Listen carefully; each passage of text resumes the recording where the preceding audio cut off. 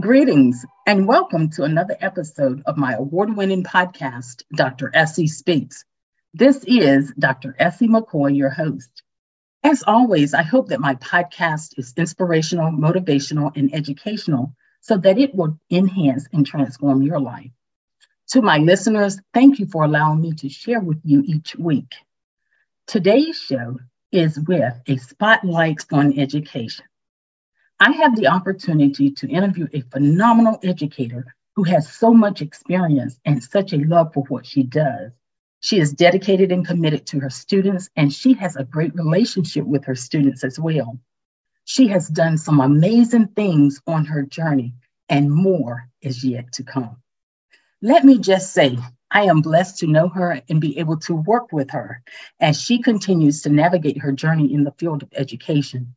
She has touched the lives of so many students, families, and even other educators. My honored guest is none other than Mrs. Stacy Rubach. Let me share a little bit more about her journey. Stacy Rubach graduated from Indiana University of Pennsylvania with a Bachelor of Science in Music Education. Her master's degree from George Mason University is in education. She is certified to teach pre-K through 12th grades in both choral and instrumental music. Stacy has led teacher workshops and adjudicated assessment in several school systems in Virginia, Maryland, and Washington, D.C. She has won various awards in education, including the Washington Post Agnes Myers Outstanding Teacher of the Year and Manassas City Public School BDOE Teacher of the Year nominee. She has been invited to the White House as a special guest on 2 occasions. Stacy has been an educator for 26 years and currently teaches guitar at Osborne High School, where she grew the program from 11, that's right, 11 students to the current 147 students. What she may not tell you, but I will, as I will say once again, she is dedicated, she is a hard worker, a true professional, and an expert in her field of education. She is so humble and has such an amazing disposition. I'm going to take a quick commercial break, and when I come back, I'll give my guest, Mrs. Stacy Rubach, an opportunity to share with our listening audience. As always, check out my website at www.dressiespeaks.com, where you can find all my books about school transformation, school leadership, and so much more. In addition, you can check out my latest Amazon and international best-selling books. I'll be right back. Greetings. This is Dr. Essie McCoy, your podcast host of Dr. Essie Speaks Education. I am elated to bring you a weekly show where I discuss everything about education. That's right. What you want to know, what you don't know, and what you need to know will be aired each Sunday at 5:30 p.m. Get ready, mark your calendars, and tune in to this show as we keep the pulse on education from an award-winning educator. Remember, once again, to tune in every Sunday at 5:30 p.m.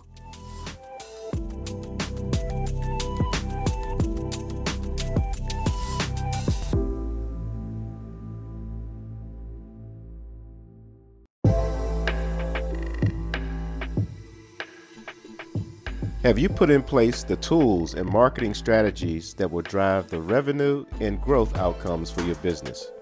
Are you looking to expand your brand and image nationally and globally? Commercials, podcasting, graphics, and marketing support are just some of the ways we can dress up your business for prime time. We are EliteConversations.com. To learn more about us, check us out at EliteConversations.com, our website, email us at ecpodcastmedia@gmail.com, or call us at 301-900-5703. There are many people that need to know about the wonderful products and services you have to offer. Let Elite Conversations help you to get the word out.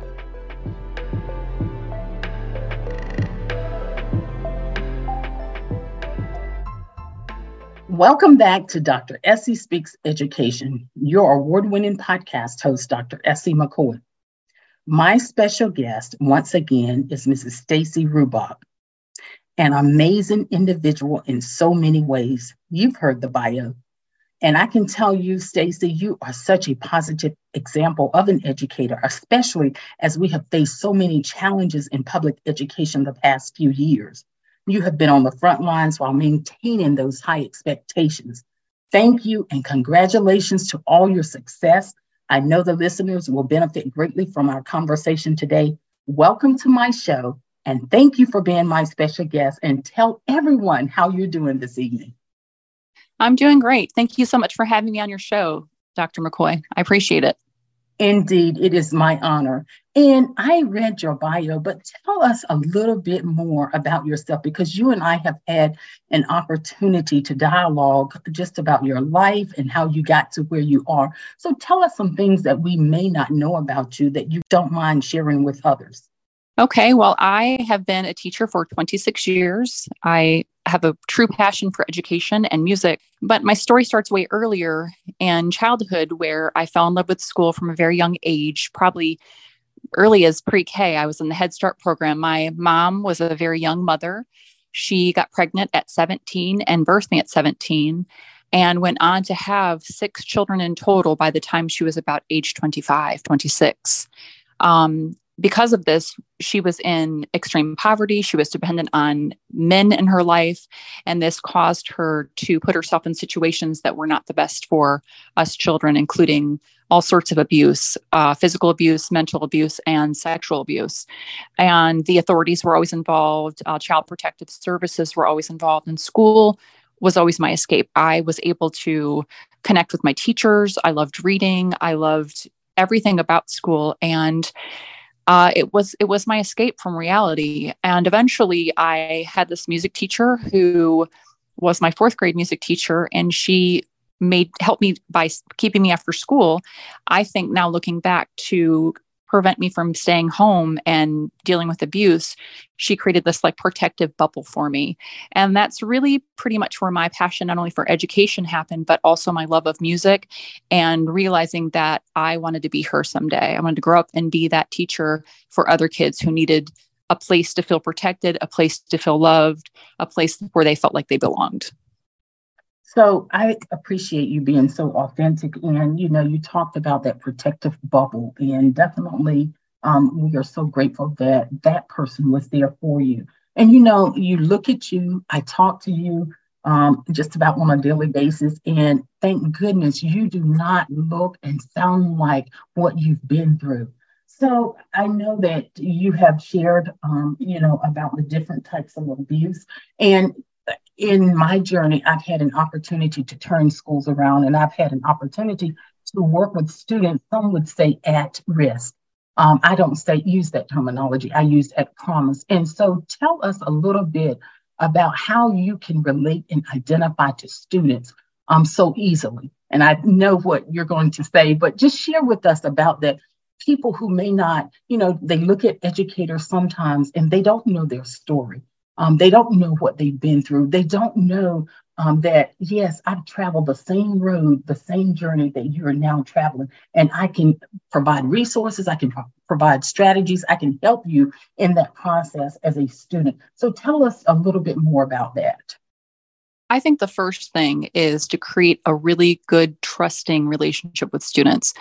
They need to feel that they can come into your room and not be judged, not be scared, and be accepted, no matter what walk of life they come from.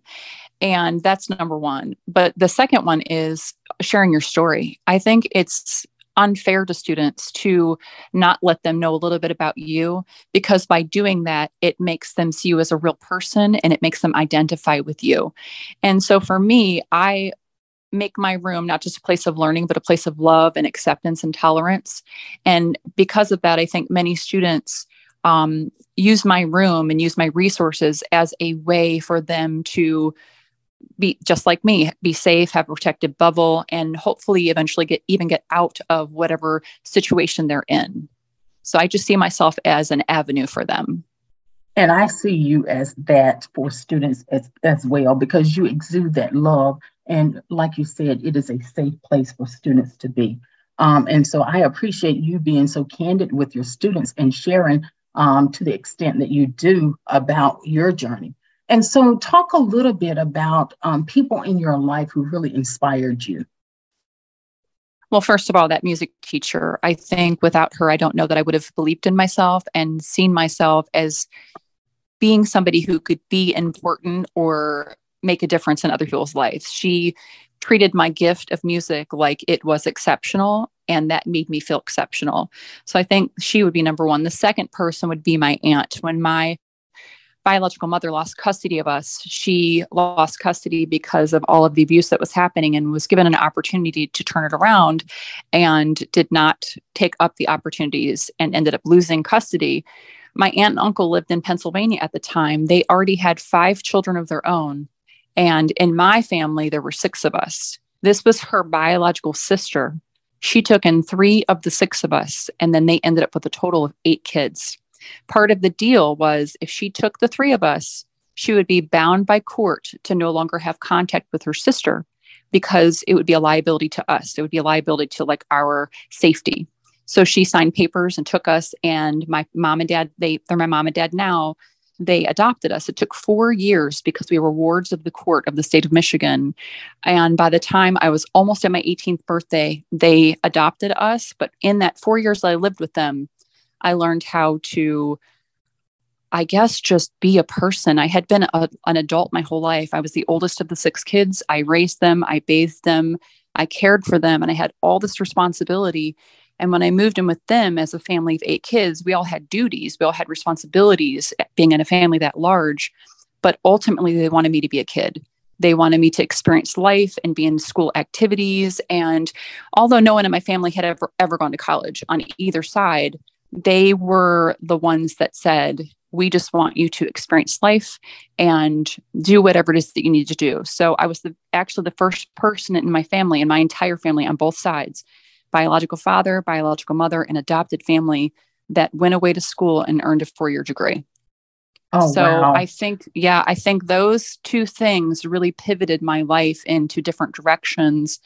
And then the third person would be my husband. I met him as my first day of school, believe it or not, was my very first day. I was walking up the steps and he was walking down the steps, and we connected, and we got together right after that and dated. And then around the middle of my sophomore year, I got pregnant. And it was soul crushing because I had come from this life of poverty, and I was repeating the cycle of being a teenage pregnant person. I wasn't fulfilling my dreams and all of the things I had hoped to set out to do. And he came from a family that had always been upper middle class. Everybody went to school. It was an expectation. They didn't deal with like poverty or financial issues. But he said, I think let's try to make this work. And so by that May, the end of my sophomore year, we got married, and we finished our 2 years of school with each other in school. We revolved all of our classes around each other. We got married, moved in together. And he was the third person that allowed me to continue my journey and do the things I need to do. And because of that, we're almost on our 29th year of being married. We have a 28-year-old son, and I have a 21-year-old daughter. So. Well, indeed, congratulations to you on being a mom. And I know that you have such a rich and vast experience that you can share with them, and they will appreciate it. And then also, thank God for your aunt, thank God for your husband, and definitely that music teacher. And you talked about how she treated your gift as if it was exceptional. And I know that really propelled you into what you're doing today. And so yes, that strong foundation is so very important. And for students out there, sometimes you may not have anyone in your home. You may not have that mother. You may not have that father. You may not have a brother or sister that you can turn to, but definitely reach out within your school, within your community, within your church. Just reach out to someone and hold on to that person and let them know. And hopefully, they can guide you in the right direction. So you started in the field of education. How did you know that you really wanted to be an educator when you first got started? I think it was my love of music that got me into, pursuing music. And as I was doing my degree and realizing there were 2 tracks when you do music, there's performance and there's education. And I mean, when I thought about it, I'm like, I've been with kids my whole life. I've been raising kids since I was a kid. And then you go into this, it was 6 kids, and then I go into a family of 8. And it just fit. It fit who I am as a person. Although in your mind, you're like, I'm not teacher material, because it just doesn't feel right when you're a kid thinking like, I'm going to be an adult being in charge of other kids. But I already was a teacher. I'd been a teacher my whole life. And I think knowing that and realizing it happened in college when I finally said, I always knew I wanted to do music, but to make an impact on other people and have them have the same impact that I had, you can only really do that through education, make that kind of an impact on other people. So that's when I really decided, was in school. Well, I tell you one thing, you do an amazing job. I'm just so in awe with you. And, you talk about the love of music. And I always tell kids early on in my career, do what you love and love what you do. And I tell educators that I've had an opportunity to pour into hundreds and thousands of educators. Do what you love and love what you do. So you've talked about some of your personal challenges. Talk a little bit about some of the challenges you may have faced as a teacher and how did you overcome? I think as a teacher, I really think my biggest challenge is grown-ups. I know that's funny, but kids are so resilient. Kids just kind of want to please you. They want to work hard. For me, it's that way. I mean, music, you're there because you want to be there.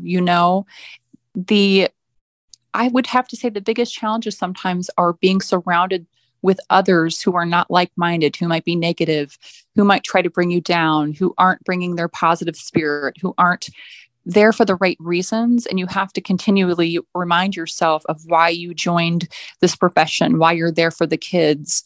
Ultimately, for me, the kids aren't really what bring me down or put me in a negative space. Usually it's adults who maybe need a reset button, which I'm perfectly happy providing at times. But other times I just need to protect myself and also get into my own protective bubble and be in there with the kids and do the hard work. But probably I would say my biggest challenges have been my peers, honestly.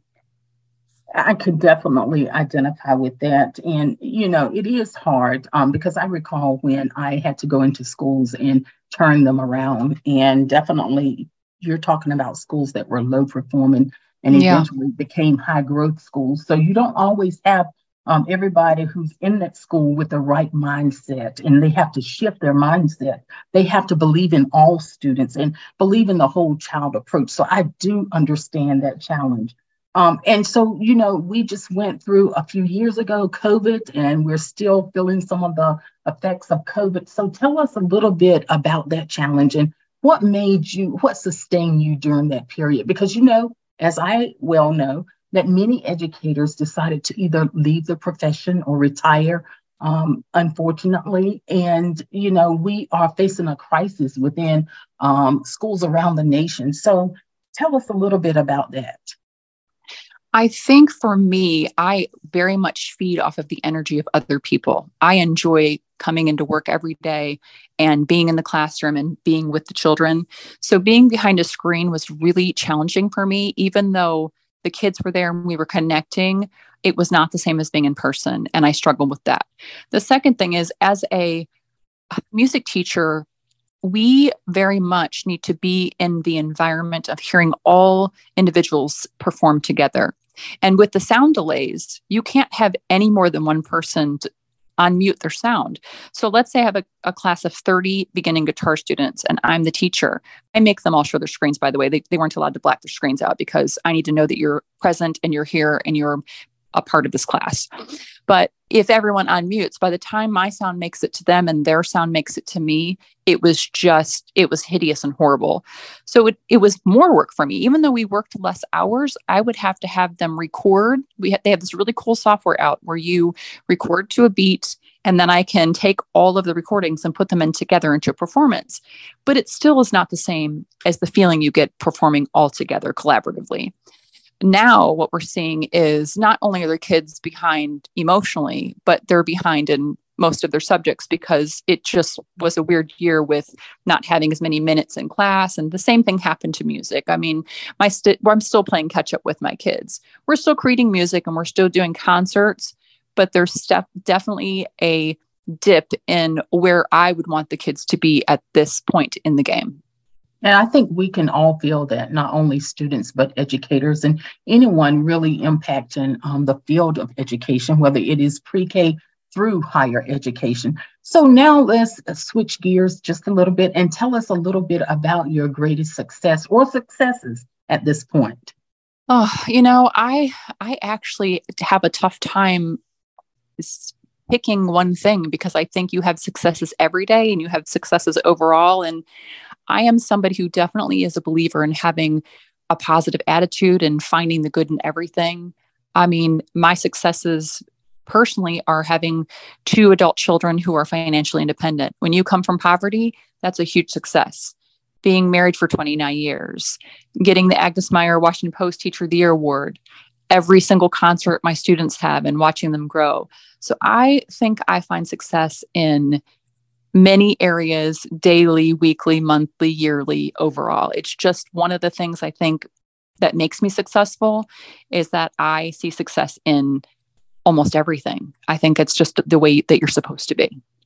And I know that's a part of your DNA, just, the conversations that you and I have had and just your mannerisms. And you talk about your own kids, and I can identify. I have 2 kids myself, and definitely I came from poverty. My parents did not graduate from high school. My dad stopped in the 9th grade. My mom, who has transitioned, stopped in the 8th grade, but they constantly told me about the importance of getting an education. So definitely I can identify with that. So tell us a little bit about, how do you feel like, and you talked earlier about this, how do you feel that you are helping young people beyond your responsibilities just as a music teacher? I really think I have a good sense of, I think everybody has a gift. And I think my gift is people reading. I'm very good at reading the room, and I'm good at reading individual students if they're having an off day, if they look hungry. And I will often talk to kids about, I need for them to be the best them that they can be. You only get one you. So I don't need for you to be the other person, or, go to college or do this or do that. But I need for you to be accountable to yourself and be the best version of yourself that you can be. And it's interesting because earlier you were speaking to do what you love and love what you do. I actually have like 6 copies of a book that I pass out to some of my seniors, and it's called Do What You Are. And it's based off of the Myers-Briggs personality test. And you kind of take the test in the first couple chapters of the book. It talks about what each of the characteristics mean. But then once you find out your category, you go to that section of the book, and it lists in all the different subject areas what types of jobs you should do based on your personality. And the reason that's important is because so many times a student may think, well, I really love history, but they don't really realize what job they should pick that would benefit them so that they're happy in their job. Because your job's a third of your life. You want to know that you're doing something that you're going to be passionate about. And I will tell you, the book is really, really good. And it's been very helpful to many of my students who aren't quite sure what direction they want to go in their life. Well, you know what? I do not have that book. And that is definitely one book that I'm going to have to purchase. It's a great one. It sounds like it is. Do What You Are. And, I think based on what you said, after 33 plus years of experience and 4 degrees and really touching the lives of thousands and thousands of kids all those years, you know what? I'm still learning about me. And so what is it that I want to become? And students, you know what? You are amazing. You can accomplish anything you want to accomplish. Believe in yourselves and surround yourselves with people that are really going to propel and push you, move you forward. And so thank you, Mrs. Rubach. And so Dr. Essie Speaks Educational Consulting is all about sharing resources really to help others achieve their goals. Tell us what resources you can provide to young people and kids that are getting ready to go into post-secondary. What advice would you give to them? I think it's always a good idea for students to ask their teachers, like you said, for resources. So for me, I know all of the resources that we have at school. So if a child is not feeling great, I know to send them to guidance or to send them to, our school psychologist. If a student needs clothing, as a teacher, we already have lots of resources at our fingertips. I think the most important thing with students is to make them feel like they can come to you in the first place. Because if you don't open up that door for them, you won't know what they need because they won't be telling you. So that really is ultimately the most important resource you can give them, is allowing them the opportunity to say, I'm hungry, and you have snacks for them, or I need water, but we don't have working water fountains anymore. So having cups for them, those little tiny things make such a huge difference for kids when they're at school all day, every day, trying to learn. And you're right. It's the small things that really do make a powerful impact and a powerful difference. And you are definitely making an impact. So tell us how listeners can get in contact with you. I think if they want to email me, they can. My personal email is fine. Do you want me to spell it out? Yes, that's fine. Okay. Stacey, Stacey, period, Rubach, R-U-B as in boy, A-C-H @verizon.net. Excellent. And I, once again, want to thank you so much for being my special guest today to share with the listening audience. Continue doing the phenomenal things that you're doing, and may God continue to bless you with making that powerful impact. Once again, thank you so very much. Thank you, Dr. McCoy. I enjoyed being on your podcast. Well, thank you. And as I always say, education is hard work, but it is also heart work. Thanks for listening. And remember to visit my website at www.dressyspeaks.com, where you can find all the links to my podcast, my social media platforms, books, and so much more. Remember to get your copy of Women Be Free, an Amazon bestseller. Join me each Sunday at 5:30 p.m. for Dr. Essie Speaks. Until then, be safe, be blessed, and make a positive difference in the lives of others.